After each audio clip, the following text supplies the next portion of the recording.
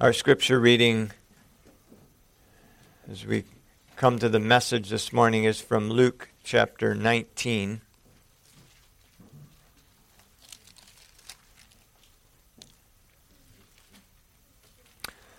We'll begin at verse 45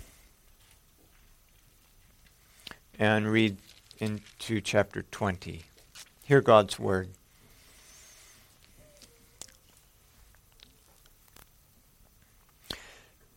Now, then he went into the temple and began to drive out those who bought and sold in it, saying to them, "It is written, my house is a house of prayer, but you have made it a den of thieves." And he was teaching daily in the temple, but the chief priests, the scribes, and the leaders of the people sought to destroy him, and were unable to do anything, for all the people were very attentive to hear him.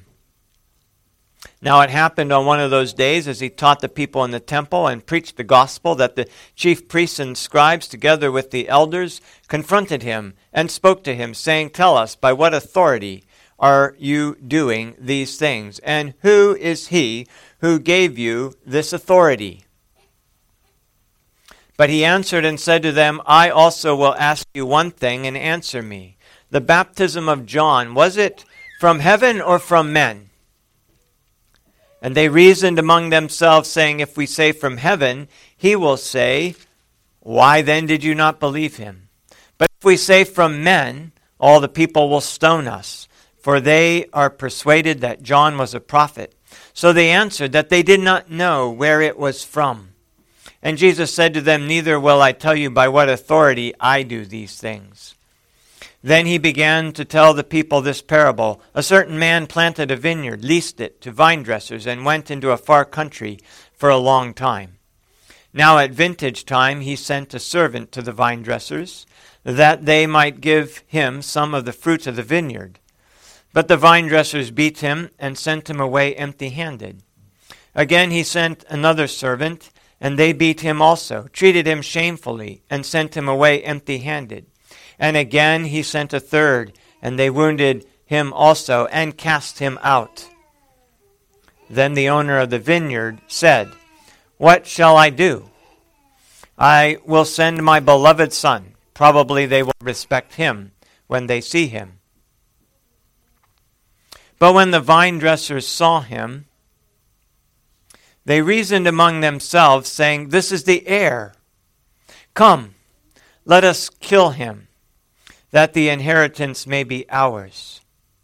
So they cast him out of the vineyard and killed him. Therefore, what will the owner of the vineyard do to them? He will come and destroy the vine dressers and give the vineyard to others." And when they heard it, they said, "Certainly not." Then he looked at them and said, "What then is this that is written? The stone which the builders rejected has become the chief cornerstone. Whoever falls on that stone will be broken, but on whomever it falls it will grind him to powder." And the chief priests and the scribes that very hour sought to lay hands on him, but they feared the people, for they knew he had spoken this parable against them. May rivers of water run down from our eyes when men do not keep his law. Heavenly Father, I ask that you would sanctify my sinful lips, that they might proclaim the gospel of your grace. And I pray that you would that you would speak to us, and that your Holy Spirit would open our ears, that we may hear what your Spirit says to your church. And Lord, as we continue to worship, may this word be mixed with faith in us. In Jesus' name, amen.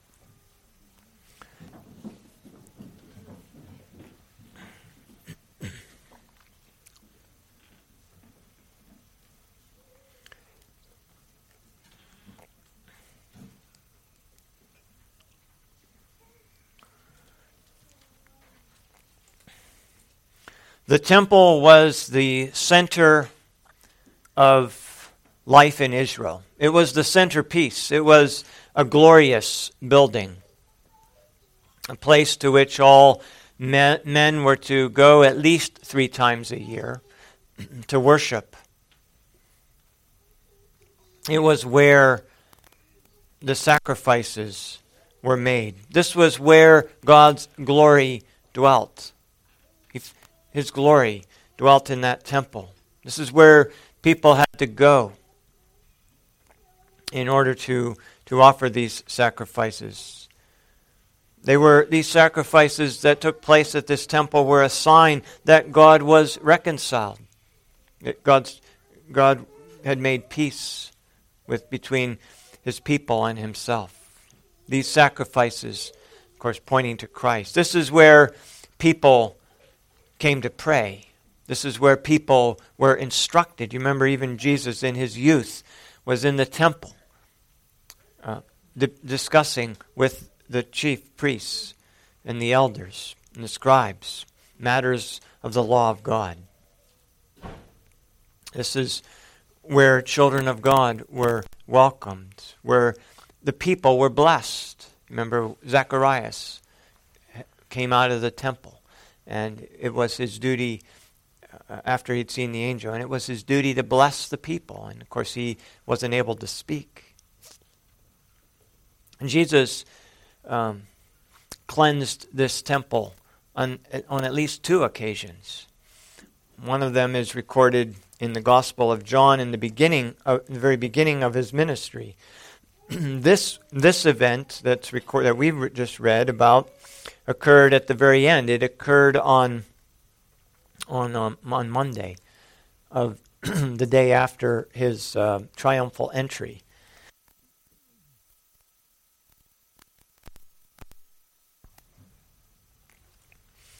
Jesus identified himself as the temple.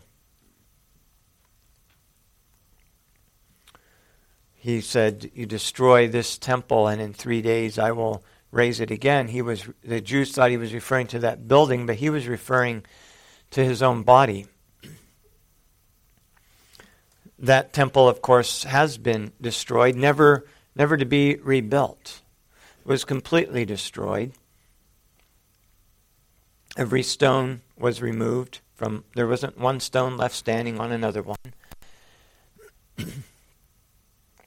Because that building has ceased to be the temple where God's glory dwells. But rather, it is us. It is God's people that are the temple, both corporately and individually. Corporately as the church and individually as those in Christ.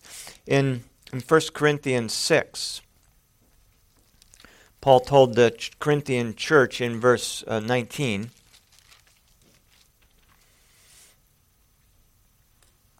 to flee sexual immorality. He said, the reason is, do you not know that your body is the temple of the Holy Spirit who is in you, whom you have from God, and you were not your own? For you were bought with a price, therefore glorify God in your body and in your spirit, which are God's. Our body is the temple of the Holy Spirit. And then also corporately, we are the temple. Paul told the Ephesians in Ephesians chapter 2 and verse 19,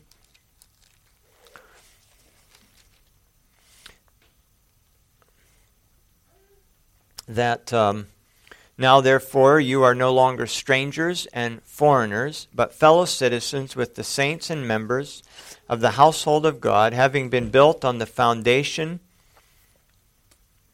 of the apostles and the prophets, Jesus Christ himself being the chief cornerstone, in whom the whole building being fitted together grows into a holy temple in the Lord, in whom you also are being built together for the dwelling place of God in the Spirit. He's speaking collectively to his church and saying, you collectively, you Ephesian body, you here in Conroe are the temple of the Holy Spirit. You're being fit together as a building that is being built on the foundation of the apostles and the prophets. And so if you want to worship, just like in the Old Testament, if you wanted to worship and to offer sacrifices, you had to go to the temple. If you want to worship God, you have to come to his church, because that's his temple, his people. And in this passage, Jesus exercises his authority as the owner of the temple. He exercises his authority as the owner of the temple. He went into the temple and he drove out the merchants. He didn't have a court order. He didn't have anybody's permission. He didn't ask the chief priests and say, look, they're desecrating the temple. Can I go in there and get rid of them? He just, in one case, took cords and made a scourge, a whip.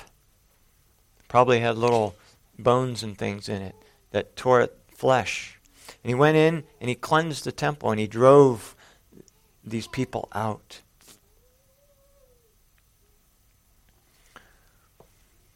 And he did it on his own authority because he was the owner.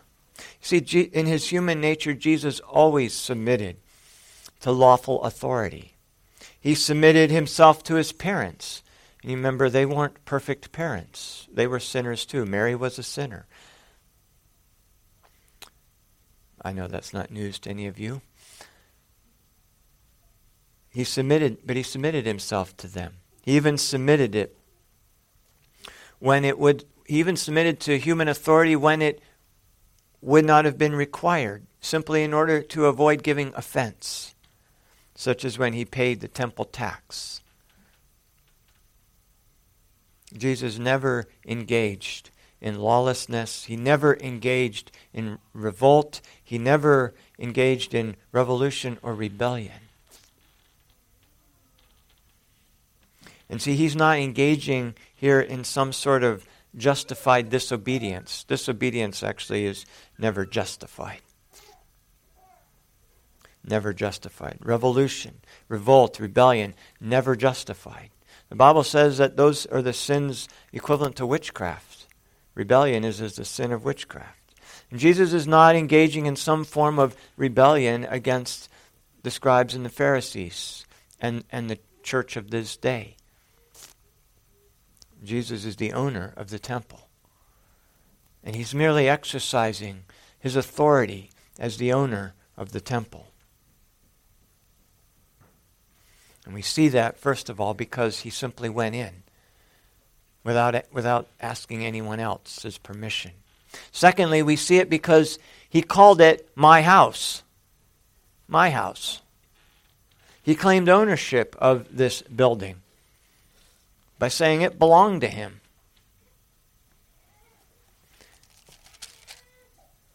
He said, my house is a house of prayer, but you have made it a den of thieves. Jesus addresses the Father as my Father. He always says, my Father. He never says, our Father. He says that when he taught us how to pray. But that was him teaching us how to pray. That wasn't how he prayed. He prayed, my Father.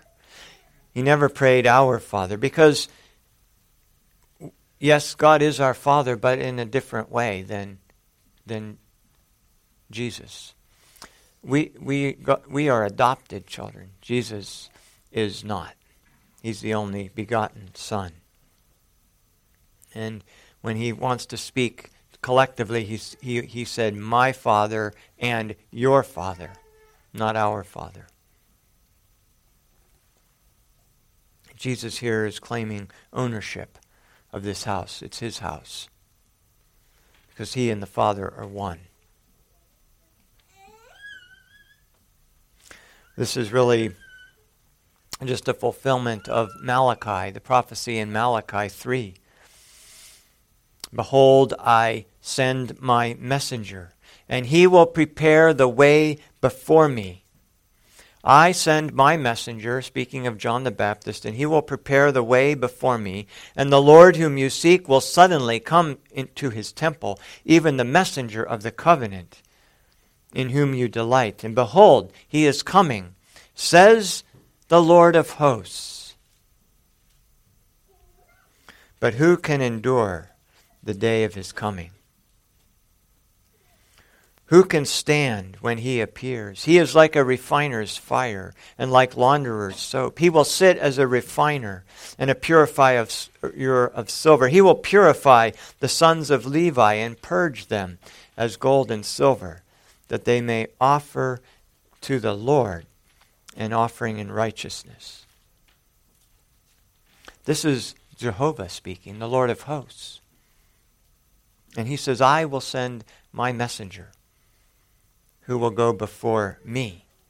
You notice the identification of the Lord of hosts and this messenger who would go before me, who would go before Christ, but who is also going before the Lord of hosts, because Jesus is God.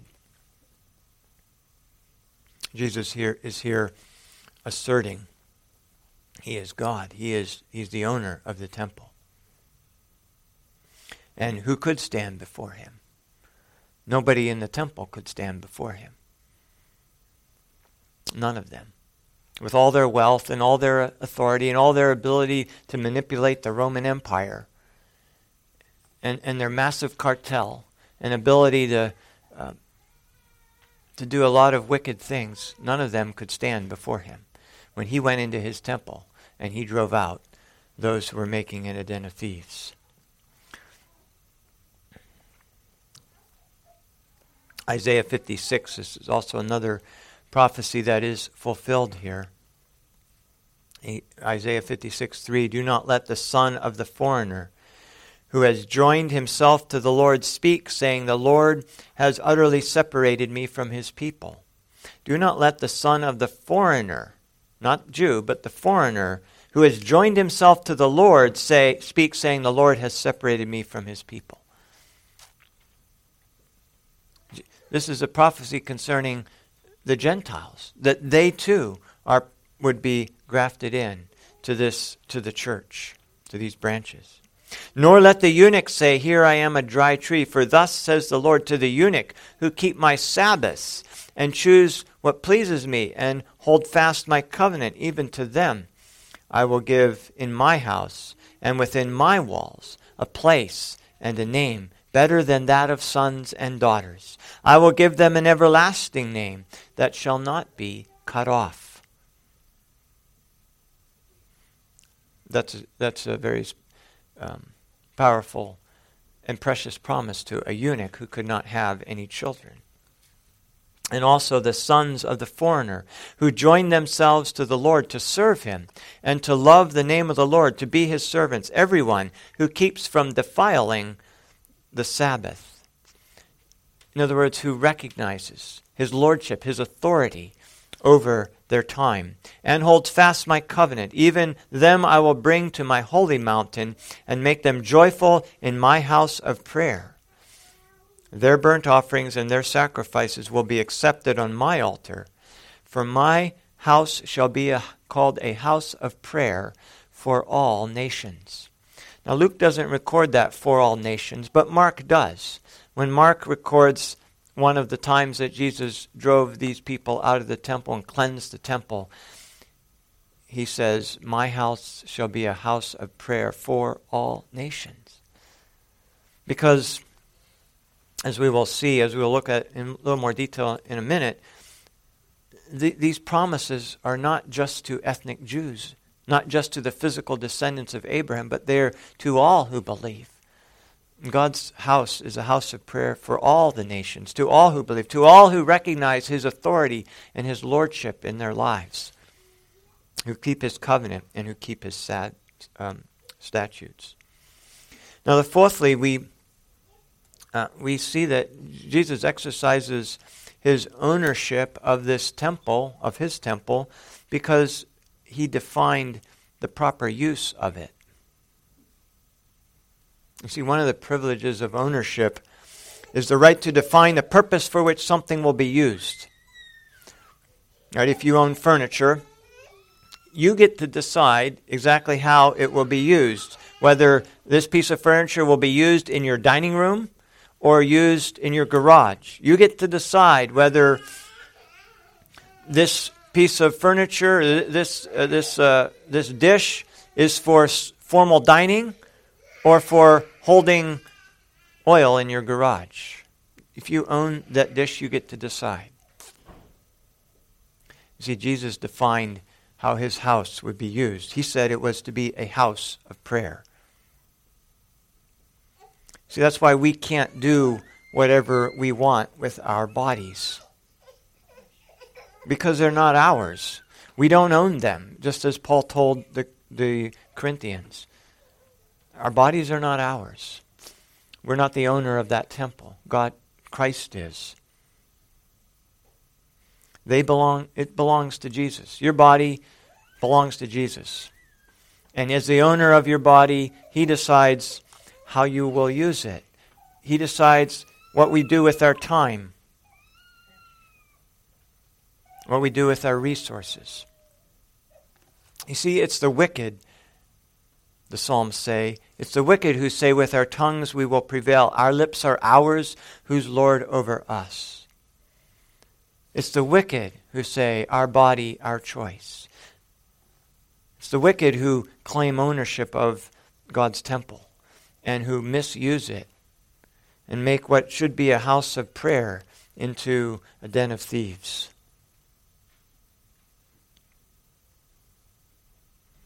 You see, we're really no different from all those people selling in the temple when we just think that we own our bodies and we can do with them what we want. And we can spend, that our time is ours and we can do with it what we want. And our money is ours and we can do with it what we want. No, those who are the Lord's recognize that even this body is the Lord's. It's his. And as the owner, he defines how we use it. You see, and that's one reason why tattoos are wrong. Because God has said, don't write on my body. Don't write on my property. Don't write permanently on my property. That's not what it's for.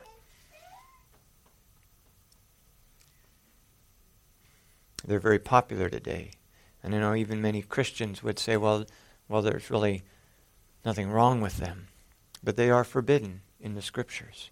And if we recognize the Lord's ownership of our body, then we recognize his right to how we use our body, even in something like that.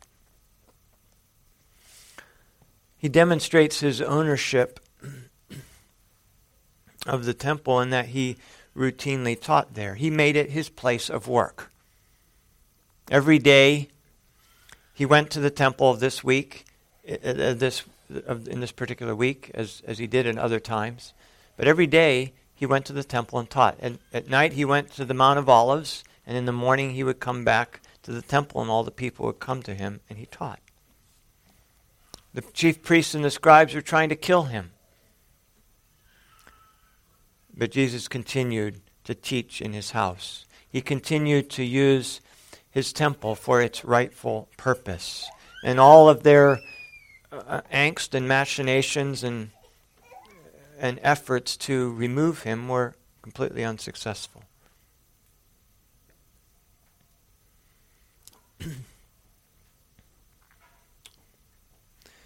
And that's another reason we know, or we see his lordship, or his ownership of the temple, is that no one could remove him from it.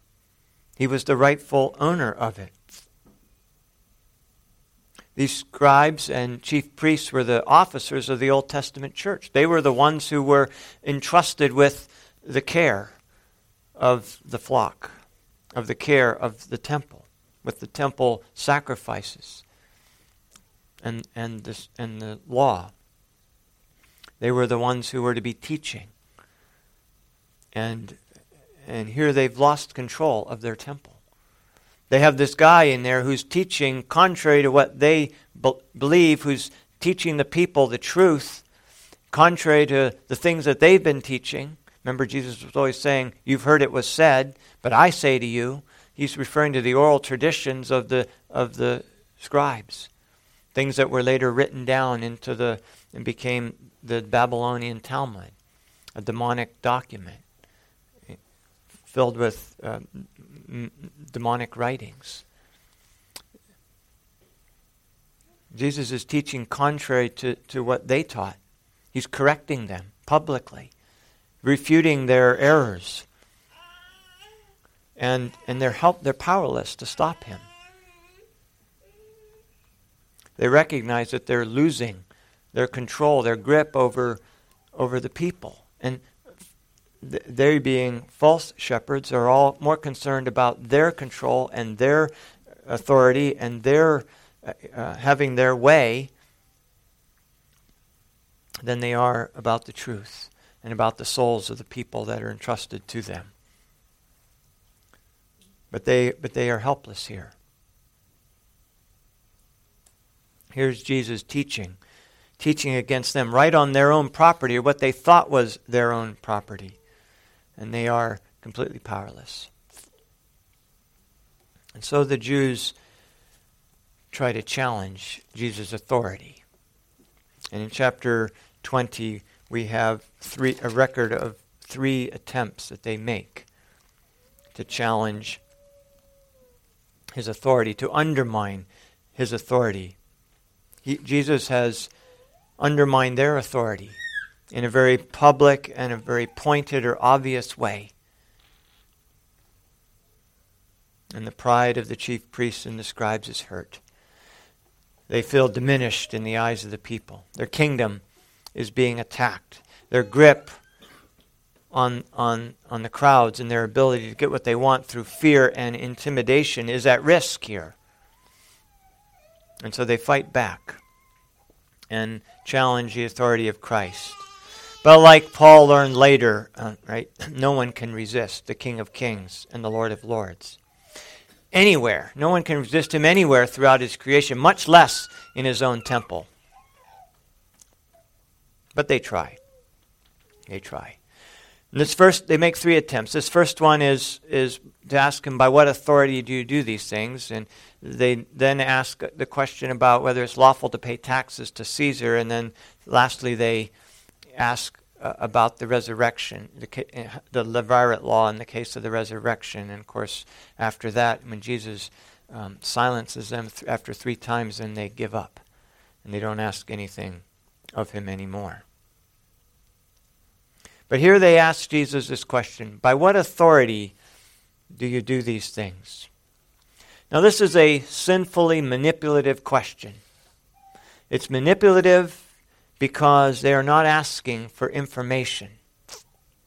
They know by what authority he does these things. He has told them he is the Son of God, meaning he is God.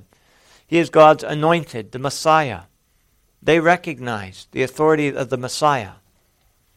He is Lord of the Sabbath. He's Lord of creation. He's the King of Kings and the Lord of Lords. He's the Lamb of God to which all their sacrifices pointed. He is the temple. They know that. But they want to ask a question here in an attempt to undermine him, an attempt to embarrass him. When properly asked, it is a legitimate question. But Jesus resists their attempts to manipulate. He avoids answering their question. By simply avoiding answering their question, he is communicating, you have no authority to ask this question. It's up to me whether I want to answer it or not.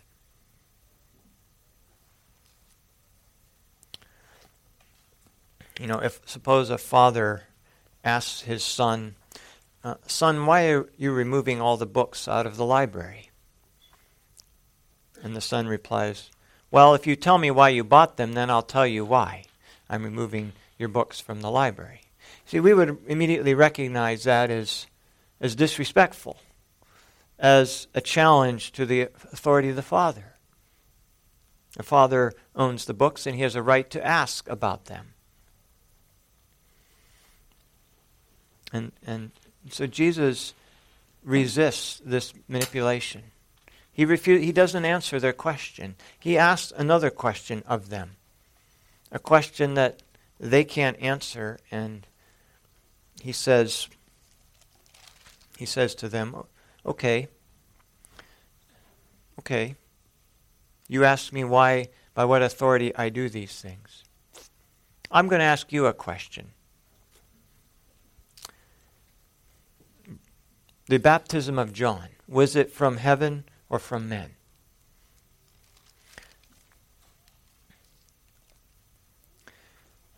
And they couldn't answer him. Because if they said it's from heaven, then he would say, well, why didn't you listen to him? And if they say it's from men, then they feared the people would become angry with them. And they would lose the people. You see, they aren't faithful shepherds who teach the truth. Otherwise, they would speak the truth regardless of what the people thought. But they're hirelings. They need and they exist for the pleasure or the approval of the people. And without the approval of the people, they don't have any authority. And so they're stuck. They can't answer. Either answer will get them in trouble. See, a faithful shepherd can always answer a question because the answer doesn't depend on whether the people will approve or not. But they're stuck. And so they say, we don't know. We don't know. And Jesus then says, well, neither will I tell you by what authority I do these things. Jesus was wise. And we can learn from his wisdom here how to handle manipulative questions. Questions that lack authority. But don't use this on your father, children, if he asks you this question, because he has a right to ask that question. That's not manipulative. It is a right question to ask. We should ask it ourselves. By what authority do we do things? Provided we are asking it for the right reason, to learn, to know. It's a question we should ask of ourselves. It's a question that's appropriate to ask the church elders. By what authority are you doing this? Because we have no authority to do anything except where God has given us authority.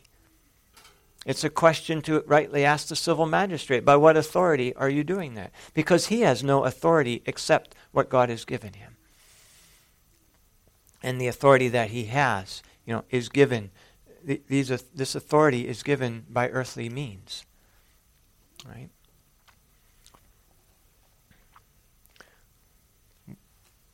What authority do we have this to do anything that we do in the worship service? It needs to come from the Scriptures. Everything we do, we need to have authority to do, because Jesus said, all authority in heaven and earth is given to me. And none of us have any authority to do anything except God has given it to us. And I think it's important that we recognize this every day. As parents, that we recognize that the authority we have to command our children comes from the Lord. And we need to teach our children that our authority comes from the Lord. It's not ours because we're bigger than them. Because what happens when they grow up and get bigger than you?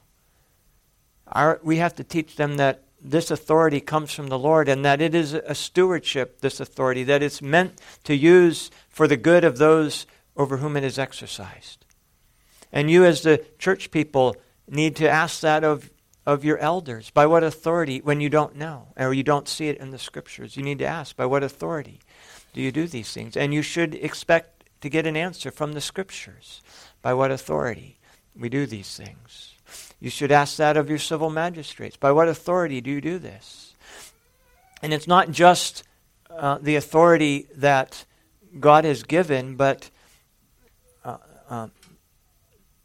the people of a nation make compacts. Governors rule by the consent of the governed.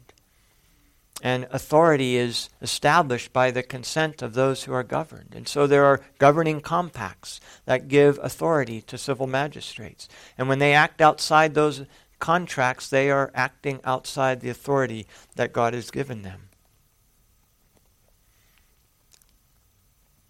I think in the civil government and in the church government, there is no what is not commanded is forbidden. Now, when it comes to the family governments, it's a little different. What's not forbidden is allowed. And so as parents, what's not forbidden is allowed. But that doesn't apply to church elders and to civil magistrates. What's not commanded is forbidden. God has given no authority beyond what He's commanded in those institutions.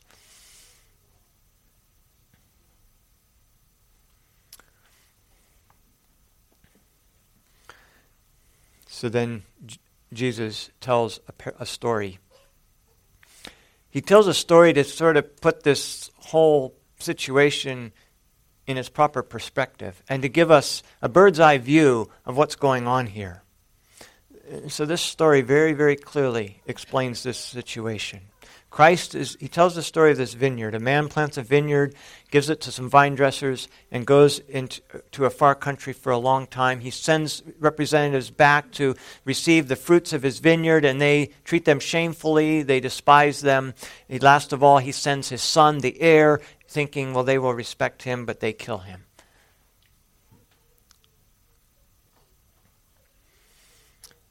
What's the owner of the vineyard going to do when he comes back? Well, Christ is the owner of the vineyard, and He entrusts it to caretakers while He is away. The vine dressers, in this case, are the priests and the scribes, the leaders of His church. And God sent His prophets to these people, and they killed them and shamefully treated them. And lastly, He sent His beloved Son. You see, these vine dressers reason irrationally. They think that if they kill the Son, who is the heir of the vineyard, then the vineyard will be theirs. It's really absurd. How could people be so foolish? How could they be so irrational? But remember, the wicked think irrationally. And all too often, so do we. When we lose sight of the big picture, when we lose sight of Jesus Christ. Of course, the wicked vine dressers are cast out and destroyed, and the vineyard is given to others who acknowledge Christ's authority. Notice He doesn't destroy the vineyard. He doesn't say, oh, that vineyard's lost, and destroy the vineyard. He destroys the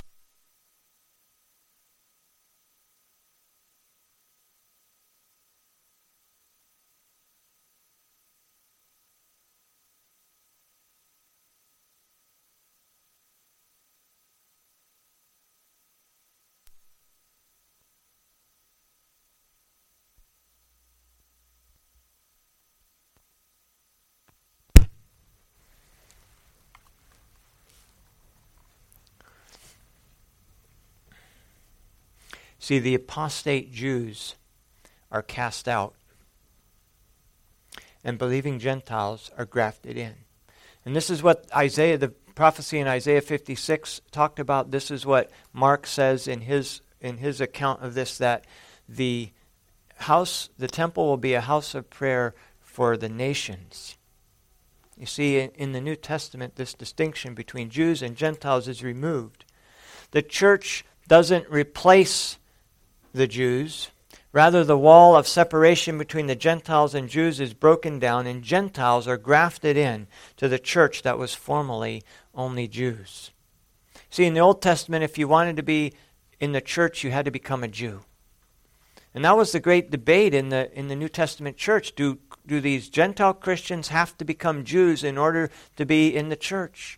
And the answer is no. They don't have to become Jews to be in the church. Gentiles are now grafted into the church. The house of prayer is a house of prayer for the nations. Now there's a misconception. There's a couple misconceptions that I would like to address, though.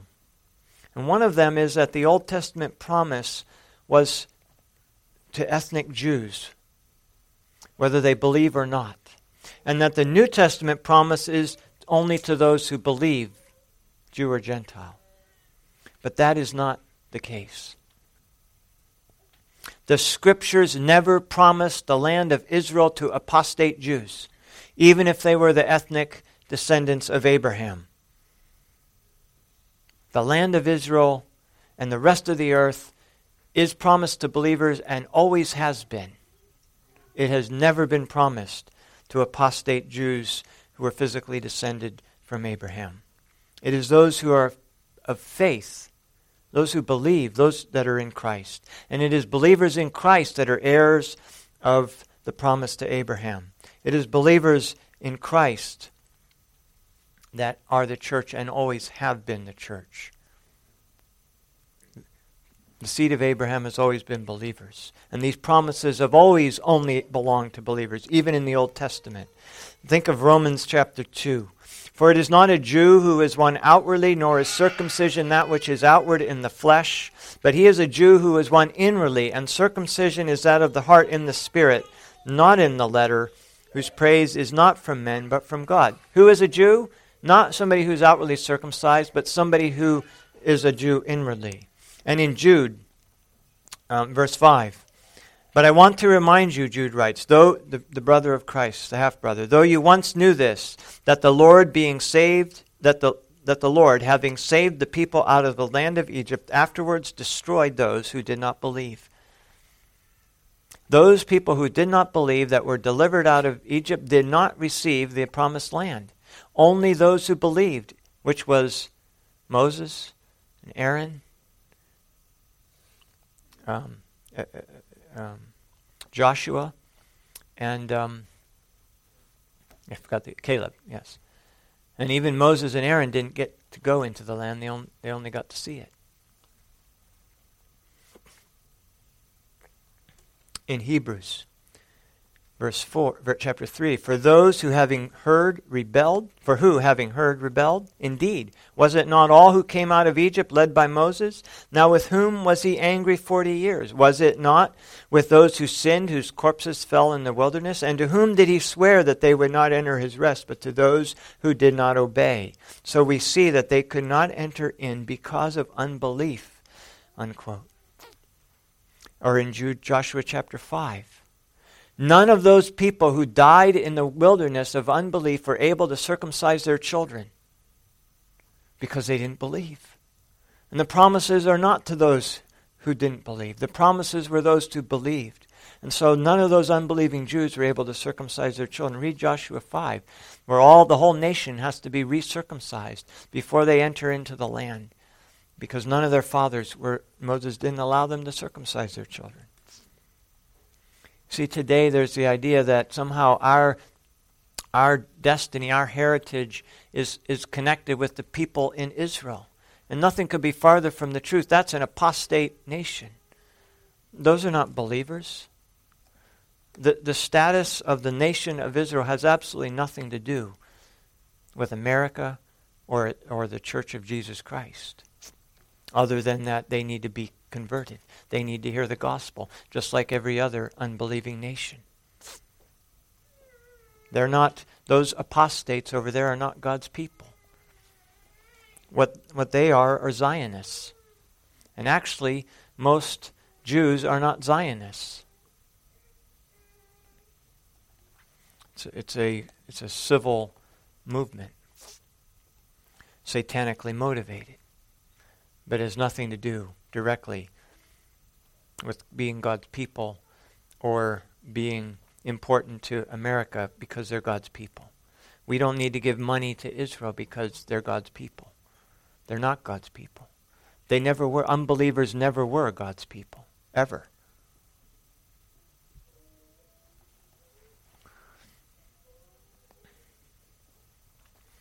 And we get that wrong as a nation to our detriment today.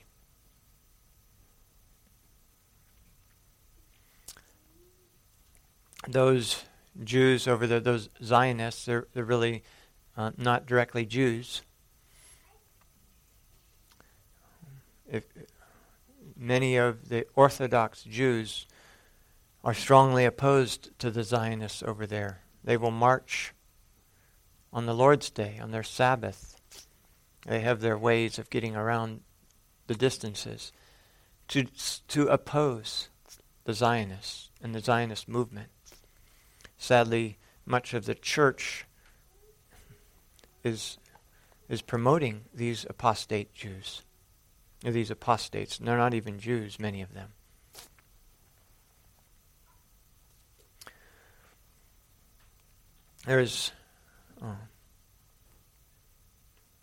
Jesus said that this stone which the builders rejected is the chief cornerstone, and whoever falls on that stone will be broken, but on whomever it falls it will grind him to powder.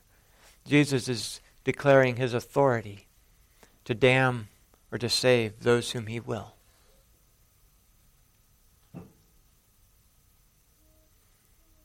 He is that chief cornerstone.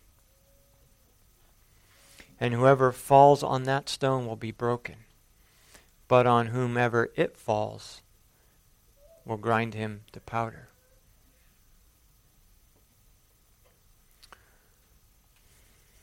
Jesus Christ is our Lord, and he has all authority over us.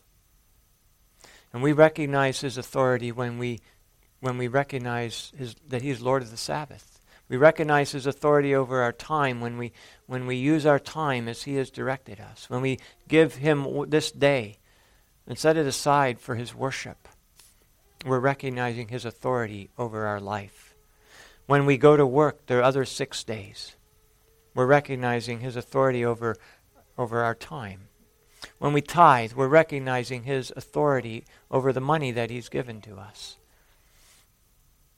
And recognizing that he owns all of it. It's not just, he doesn't own just 10% of it, he owns all of it. We recognize his ownership of all of it when we give him 10% of it.